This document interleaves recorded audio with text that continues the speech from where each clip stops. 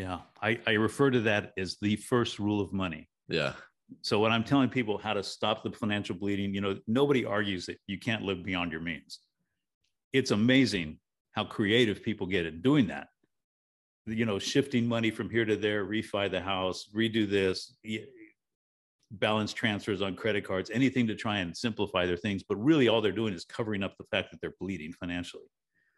So I drive that home hard and heavy, that you can't live beyond your means, but you have to understand the first rule of money is you can't live within your means either. So here's the big question. Have you ever been so financially frustrated from years of poor financial decisions only to wonder, why didn't they teach me in school anything about how to manage money? I've spent the last 20 years learning the secrets to how money really works and how to use it to get financially free on a goal to retire early. I've realized how much of an impact we could have on the world by teaching financial literacy, entrepreneurship, and a successful mindset.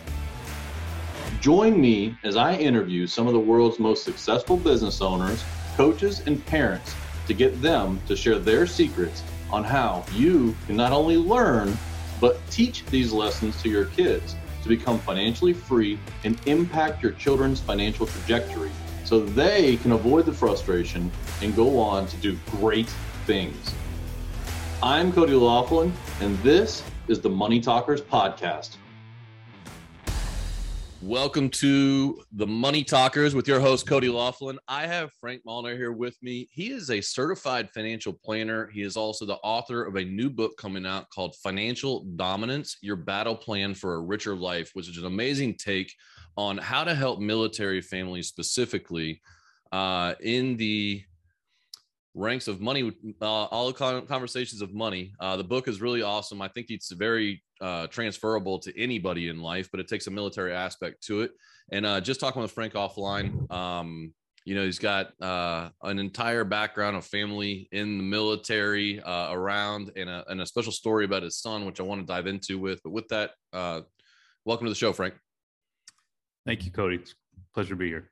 Well, listen, I want to dive into this story because we were just kind of talking about it offline and I wanted to hop right into it. But tell me again we were kind of talking about how 07, 08 kind of became a financial awakening time for you to jump into what things were going on.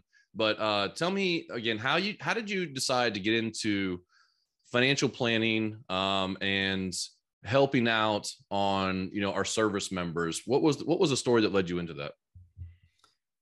So back in 07, it was kind of a bit of a tough time. Our marriage was falling apart. We were 24 years married at the time and going through the divorce. So it was a challenging time that became more challenging when 08 arrived. The global financial crisis started taking into effect. And so I hate to admit this, but as a financial planner at this point, 20 some odd years in business, I found myself particularly vulnerable to that. And it was a little bit of earth shattering. Your foundations are rattled. At the same time, my son was going to West Point. He had secured himself a recommendation to any of the 4 academies. He chose West Point. It was always a lifelong dream of his to be in the military. And so I'm also serving on the Financial Planning Association's board of directors locally. And this request came by because you remember in 08, not just the global financial crisis is happening, but all the deployments are going on to the Middle East. So we're sending our kids out there. And as a result of that, there was a lot of financial chaos in the ranks. So the military was recruiting certified financial planners to help assist the service members. And I thought, well, this could be a lifeline. Plus, it'd be something to help me understand what my son's benefits would be and his opportunities are. So I raised my hand, volunteered, and was contracted with them, and I discovered a whole new mission. It was the first time in my life, Cody, where I had the opportunity to just talk to people with no expectation from them. Mm. I was able to just bring some interesting, I guess what I'm saying is I wasn't trying to impress them. I wasn't trying to sell them anything. I wasn't trying to let them know how smart I was. I was there just to let them know that they could do better. I was wondering if the expectation was on your side or their side. Yeah, of course, always on my side. I didn't know what they were expecting, but I just started to have the time of my life because I'm free. I'm unshackled. There was no regulatory issues to worry about. There was no compliance issues to worry about. There was only just this person in front of me. How can I help them? And I think that's part of my DNA. I have spent years in ministry and other times and think parts of my career. And so this was just a natural fit, and that's what got started. And it launched a whole new mission, a whole new ambition that hopefully will continue for some time. So I can hear it in your voice that it was an exciting piece to be able to not have to convince somebody with money to, who's probably been through the ranks of a few sales pitches along the way, right? Because when you have money, everybody who deals with money wants to talk to you, right? And so, and everybody's the best at what they do. To switching to man, I kind of reckon it like when I was in college, my last year, a buddy of mine got a job, and I remember he was the first one of us to get like a quote unquote real job, right? We were all bartenders and pizza delivery guys and all that stuff. And so I remember he got something like $34,000 a year, and we were like, "You are rich," right? So like we were all just like, "Whoa, you're getting $3,000 a month? Like, what are you gonna do with your newfound riches?" And it's like, but I also, so I kind of think of that when I think of like young military families, because you've got these young guys coming out, and women too, I'm sorry, but young ladies and men coming in, and a lot of them come out of high school straight into a career. And this newfound riches, if that was a lot of money to a 21-year-old, I mean, coming out at 17 years old to a $30,000 a year job, that's mind blowing money to you. And then all of a sudden, I would imagine they lever up real fast, cars, trucks, everything else, houses, credit cards, all the things. And so is that something that you saw? Is that a fair characterization of that? Absolutely. Yeah. You'd see a lot of kids just fresh out of high school. This is their very first paycheck, and it's a significant paycheck. I mean, service members joke that they don't get paid a lot, but they do get paid a lot, and not just in pay, but they get this enormous amount of benefits surrounding them, opportunities everywhere. And I think me being an outsider, not being an actual veteran as a civilian, I could recognize those opportunities differently than they did. They just saw it as part of the package. I saw it as, wow, there's a gold mine there. There's a gold mine there. There's all kinds of things I can explain to these people. So you definitely saw that. And then when you go, it would amp up when they went on deployment, because you get hostile duty pay, and you'd get extra pay for your family if you had a spouse or children. And so their overhead would shrink, their income would skyrocket, and a lot of them would come back from deployments, and first thing they'd go to is the motorcycle dealer or the Ford, which are all surrounding the military Raptor. bases. The credit unions and the dealerships and all that stuff, they all surround right around the military bases. Yeah, the credit unions, dealerships, pawn shops, and strip bars. They're all there. And so walk me through what some of the conversation looks like when you're first meeting with somebody that's in the military that is in that situation, right? Where I guess they're pretty much a blank slate many times, because like you said, if you've never had to pay for health insurance and all of a sudden you have it, you just assume, oh, that's fine, I've got health insurance. And then you go out and try to get a family health insurance plan, and it's $1,500 a month or $1,800 a month. And it's like, wait, what is this? And so I would like to kind of dive into what some of your initial conversations come up with and some of the questions that you get. So the role that I had at that time was I would do these group trainings, these group briefings, they call them. And from there, a small percentage, it's really interesting. You'd get them all excited, you get them interested and intrigued, and they'd say, oh man, I'm going to come listen to you. I'm going to come sit down and have a one-on-one with you, because that was the offer afterwards. Everybody would say that, but only a fraction of them would come in. And when they came in, it's usually because they're in some sort of pain. So they either came in voluntarily, or their commander said, you got to go see Frank. It's funny. It's unfortunate that the majority of us, including myself, didn't seek financial education until it was too late. And I take that back. Not too late. Thank you. Right. Yeah. I take that back. Until it hurt enough to not be afraid of it. Yeah. Where I didn't have definitely a wake up call. Yeah. And it's, I tell a lot of people that, success is a very poor teacher. Failure is a much better teacher than success. Absolutely. Absolutely. So what kind of pain points would you see with these young people? these young families? So the first chapter in this book speaks to the first thing that came up in their lives. You would be surprised. Their finances would just literally be a wreck. There's so many things they're not having to pay for, and still they seem to pay a lot more for a bunch of stuff they don't need. A young man wants to get married to that girl he met at that bar that's just right outside the base, and figures he's got to go over to the jewelry store and drop $15,000 he doesn't have. So he picks that up as a debt. And then, of course, he's got to have that truck, that motorcycle, that charger, all these things that they think give them something meaningful, some substance to their life, but it really doesn't. And when all that starts crashing in, those are the conversations I have. And it's interesting. You get yourself in a place where money is out of control, and suddenly you feel like there's nothing you can do. Yeah.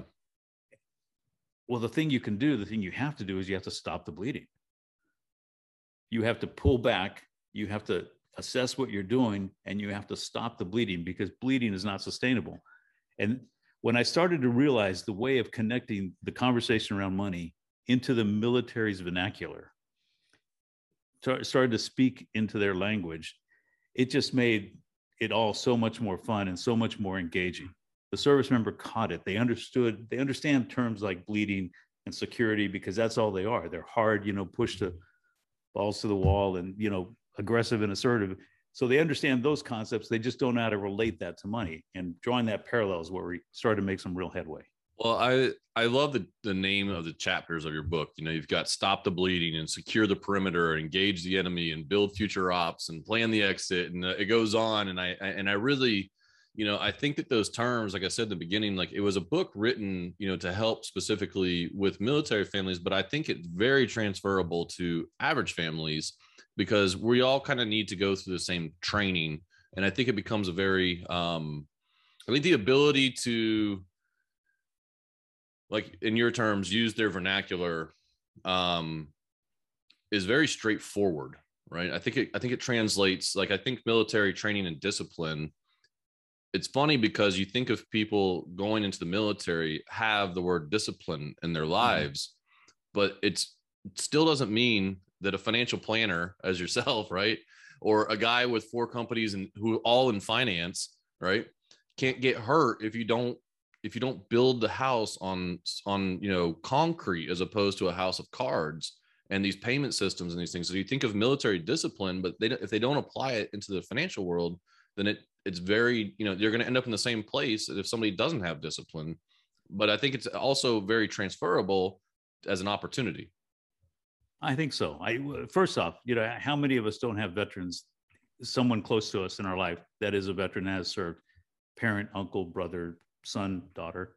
So that's for sure. And then all the folks that love gaming, how many World of Warcraft fans are out there? There's a lot of reason that this is translatable into everybody's language, but it is specifically targeted for the military. And I even address some military unique subjects in the book. So I want to ask you about this, because I love this. I love the way you put it in the book, right? But it says you must not live within your means, right? And that one jumped out at me because it's one of those things where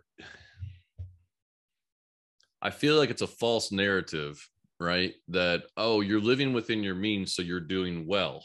That's not what that means, right? Can you explain what you mean by that? Yeah, I refer to that as the first rule of money. Yeah. So when I'm telling people how to stop the financial bleeding, nobody argues that you can't live beyond your means. It's amazing how creative people get at doing that. Shifting money from here to there, refi the house, redo this, balance transfers on credit cards, anything to try and simplify their things. But really all they're doing is covering up the fact that they're bleeding financially. So I drive that home hard and heavy, that you can't live beyond your means, but you have to understand the first rule of money is you can't live within your means either. Because if you're living within your means, you're paying your bills and maybe you're setting something aside. You think you're okay. You're just a sitting duck waiting for the next crisis. And even 19-year-old, I'm trying to encourage them, even at 19, that life doesn't always go the way you want.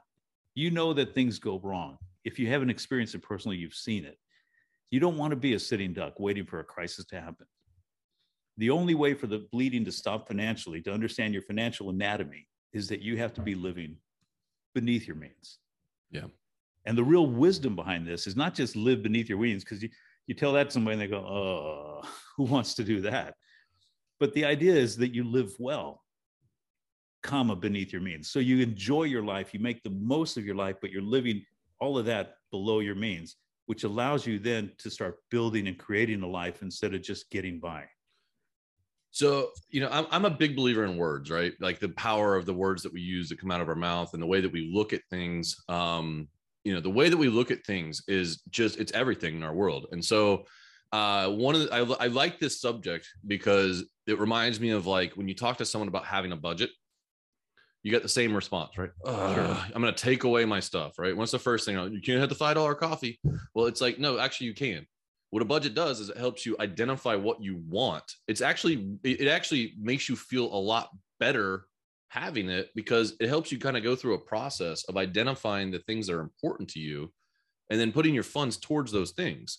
And I don't mean like 401ks. I mean, like if you really like $5 coffee, but you really don't care about, eating Chick-fil-A, but you do it anyway. Well, you can shift those and identify the ones you want and take the things out of your life that Mark Cuban said it best to me that stuck in my head. I was watching Shark Tank, which my kids absolutely love.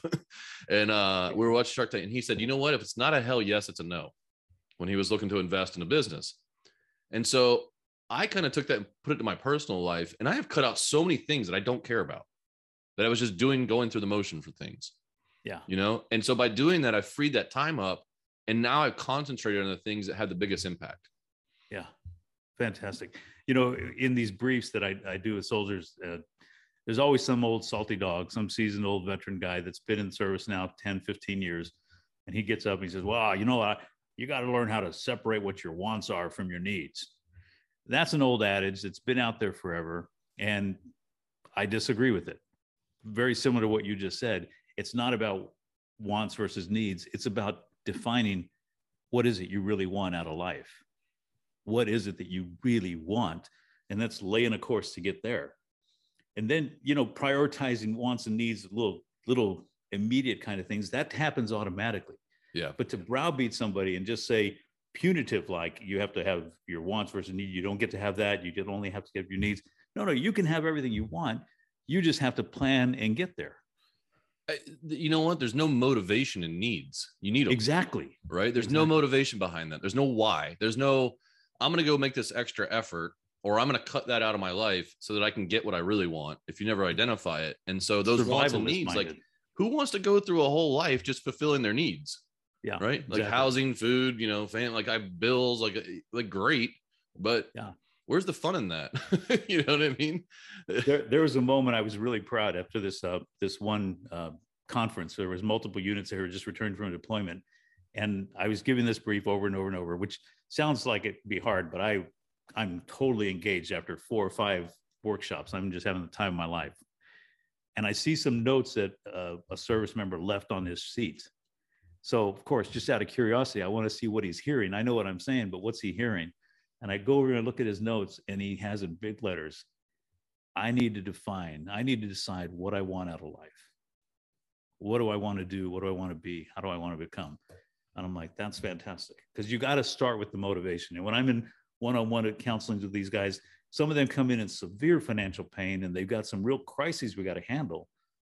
But I'm always looking for the motivation. Excuse me. What is it that I can entice them and capture their interest in so that they really get involved in the mission of fixing their finances? Well, the way I look at it is most people use the how as a paralysis tool, right? Right. So I don't do X, Y, Z. I don't do my budget. I don't fix my credit. I don't look at my finances. I don't plan my life because I don't know how. Right. Right. The how is the easiest part of the whole thing. There's every tool possible in the planet right now.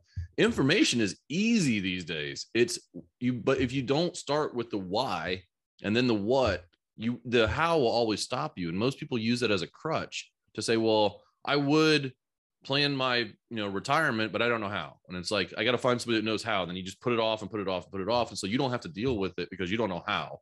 And that's such a cop out, because if you start with the why, the how is easy to figure out. That you'll once you identify that motivation, getting the job done is easy. Yeah, the game changes from there.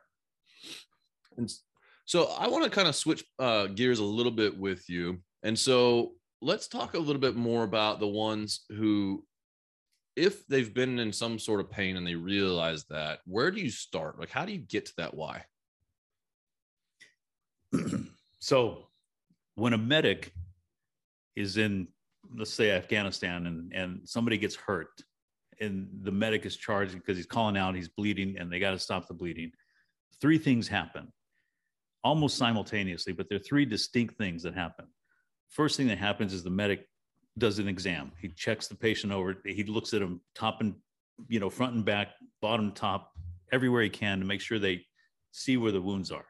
The second thing is they apply some pressure, some treatment, some hemostat, some plastic sheeting over their wounds or what have you.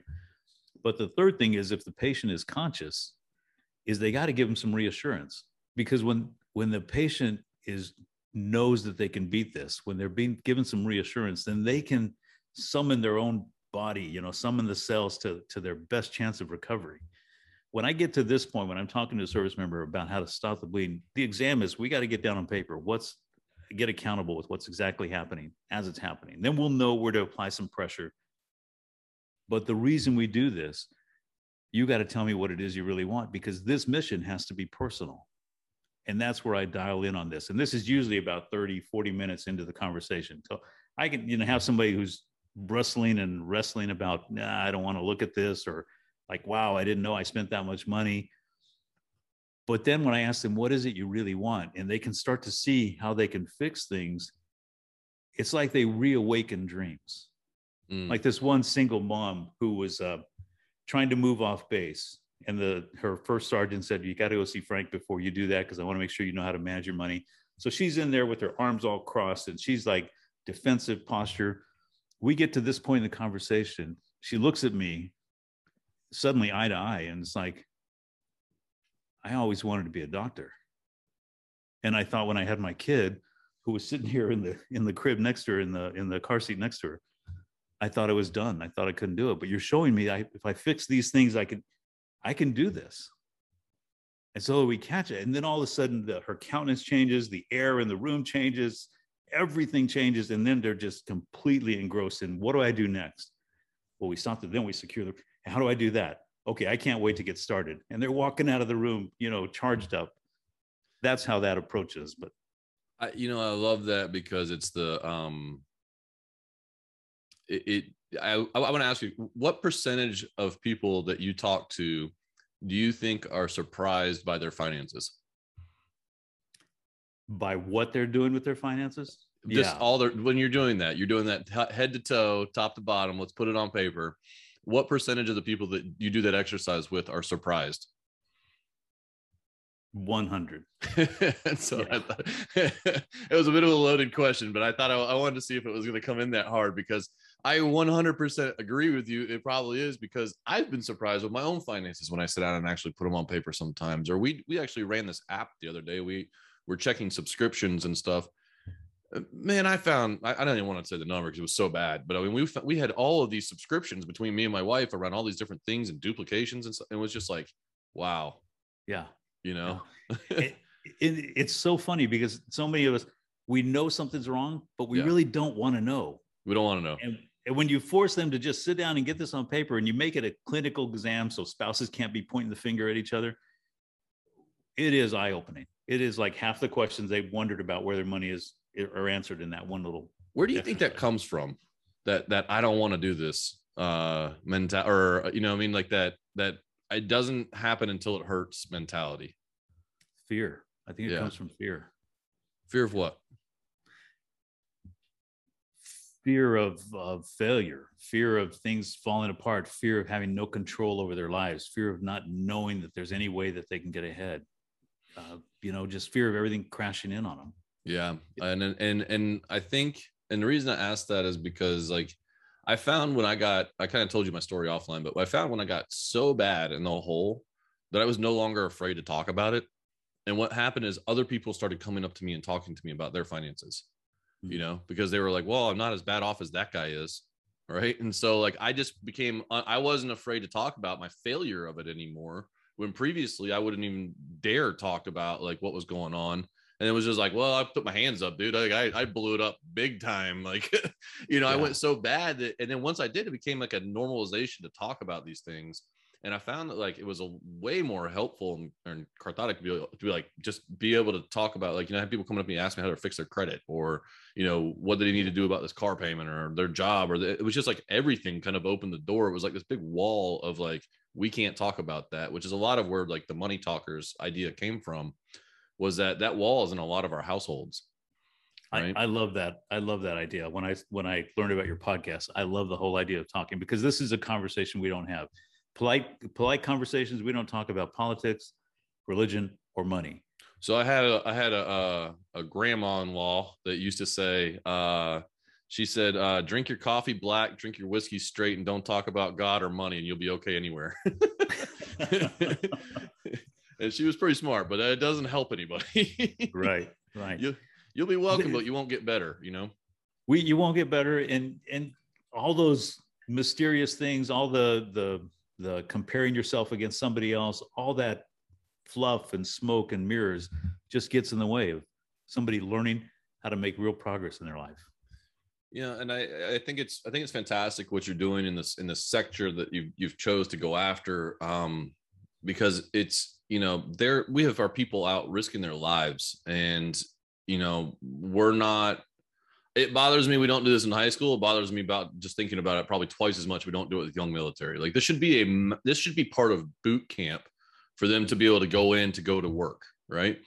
Because they're going to all of a sudden change their focus of their entire life to something different, to where they may not have this isn't going to be a conversation that's talked about, and you're going to get a whole lot of hearsay. You're going to get a lot of advice from people that aren't financially, sound in the first place. And that's kind of a lot of people. We do that. If we do talk to somebody, it's like you get your financial advice from the doctor that, right. Or, right.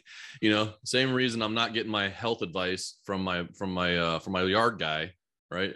So when we're doing that, we've kind of beat down on like the, once you're in the pain piece, but I kind of want to talk about another part of it where, let's say you've got some of your finances together, you're there, you've done your budgeting, you're kind of there and you're struggling along. Like, do you advise to seek additional income areas? Like, do you see an impact from that side of it? Absolutely. Absolutely. So we didn't even touch on, but the treatment to stop the financial bleeding is, can I get more blood into the system, and can I reduce or get more efficient with the blood that's going out? So in other words, can I get more efficient with my spending, but also can I bring more income in? So we always explore that. And again, there's lots of opportunities. If people are in the Guard or Reserve, there's the GI Bill. If they haven't tapped that, that creates a ton of potential for them. If they're active duty, they can't do that, but they have other options they can do. So we talk about side hustles. I've got a whole list, and I'm right now doing the audiobook version of this book in a studio. And I'm reading through this list, and the audio engineer's listening. He's a veteran himself, and he's taking his own notes. But I told him at the end of that session, is like every single one of those listed in the book is from a conversation that I had with a service member. So one guy was making cigar boxes. One gal was making little bread magnets. You think, how much can that do? But it was bringing in $4,000 seasonally every year of surplus income. I don't even know what a bread magnet is. Bread dough that you make into a magnet, stick on your refrigerator. Well, and I think that we don't I think we don't emphasize that side of this so many times. That's one of the main triages, is that you've got to work both sides at the same time. And we all like to chase easy money, but it's really kind of finding a niche and chasing some of the money. But if you've got the budget and you've looked at your finances in place and you realize, man, I'm coming up short, and you can't just put your hands up. Like, you've got to do the other side as well. Like you said, you got to stop it going out and increase it coming in. And the effects can happen very fast. Really fast, faster than people even imagine. That was the one thing I discovered, and literally something I had no concept of that I could really appreciate beforehand. I started talking to these folks, and I'm like, they don't have any money, and I can show them how to create wealth for themselves faster than they've ever realized. My whole career, it's always been find the people with money and then try and impress them with yourself. It's like, no. I'm here just to impress on these folks how they can change their own path, change their own trajectory in life. And it was fascinating. So yeah, I think their financial potential, and I think this about everybody, is bigger than our dreams. Yeah. Yeah. I couldn't agree with you more, which is one of the reasons that, I want this podcast to have an impact, because you're generally either rich with one of two things. If you're rich with money, or you're rich with time. Right. And our young people are very rich with time. And Right. So when they start to think longer out there because they have a why, then it doesn't really take very much for them to get there. If you're not rich with time, you got to do a lot more work. But if you got rich with time because of compounding, it really doesn't take very much to get to a status that you would be very shocked with. One of my favorite things to do is show people a compound calculator. It's fun. It is. If you take a 16-year-old and they can earn they put $10 a week away, and they average 9% over 60 years, so they're 76. It's like $2.5 million. It's $10 a week, right? And that's if they didn't do anything else right in their life. As long as they could just put $10 a week away, it becomes that. And it's like, you're like, what? How can that possibly be? I'm like, you only put in like $30,000. It's like 32 grand, I think. And I'm like, it comes out to $2.5 million. And they're like, how is that possible? And I'm like, this is what we didn't teach. This is what we're not teaching. Yeah. We spend something like, I think, $16,000 a year per capita to teach kids. Wow. Yeah. That number's going up since last time I saw it. At 480. So, and we need $480 a year for 16-year-olds to be millionaires. Right. There's some part of that education we can't move into there, That's so. what, and I wish we would do these things. And so, with that, Frank, let me ask you, as if people are listening now and they're going to have their kids going into the military, or they're thinking about doing those kinds of things, that are entering into the workforce, where would you suggest that parents, like what kind of impression do you think that they should have on the conversation of those particular situations? Right. Because it's a little different than all kids graduating high school. If kids are going into the military or thinking of that course, so they don't have to come see you after paying, where would you tell them to start? financialdominancebook.com. Can I say that? Well played. I love that. I was going to ask you too, who should come find you and where they find you at, but now we know, right? www.financialdominancebook.com, right? Thank you. Yeah. Awesome. We're going to put a link down below. Listen, if you're listening to this and you've got kids and you're thinking about going that route, I would highly suggest this is a conversation that you have, regardless of whether they're going to go to college, to the workforce, to the Army, or to the military. These conversations are what need to be had daily with our young people, so that they're also out there listening to you later in life, and you can have these conversations farther and further as they go. And imagine if you're setting them with a base that's built like got a great foundation. The house is going to be a whole lot stronger than if you send them out there and let them build on sand, And so with that, Frank, thank you so much for coming on Money Talkers with me. I really appreciate it. Thank you. Thank you for listening to another episode of Money Talkers with me, your host, Cody Laughlin. If you found this episode helpful in your pursuit of financial dominance, it really helps if you make sure to leave a 5-star rating and share it with your friends or family members who could use good financial information and entrepreneurial success tips. I invite you to join the Money Talkers community Facebook group. Open Facebook and search for Money Talkers to join today. Follow us on Instagram @TheMoneyTalkers for inspirational mindset posts, encouragement, and investing tips. And remember, the one thing you can do to change your kids' financial future is to start talking about money with them, because you are a money talker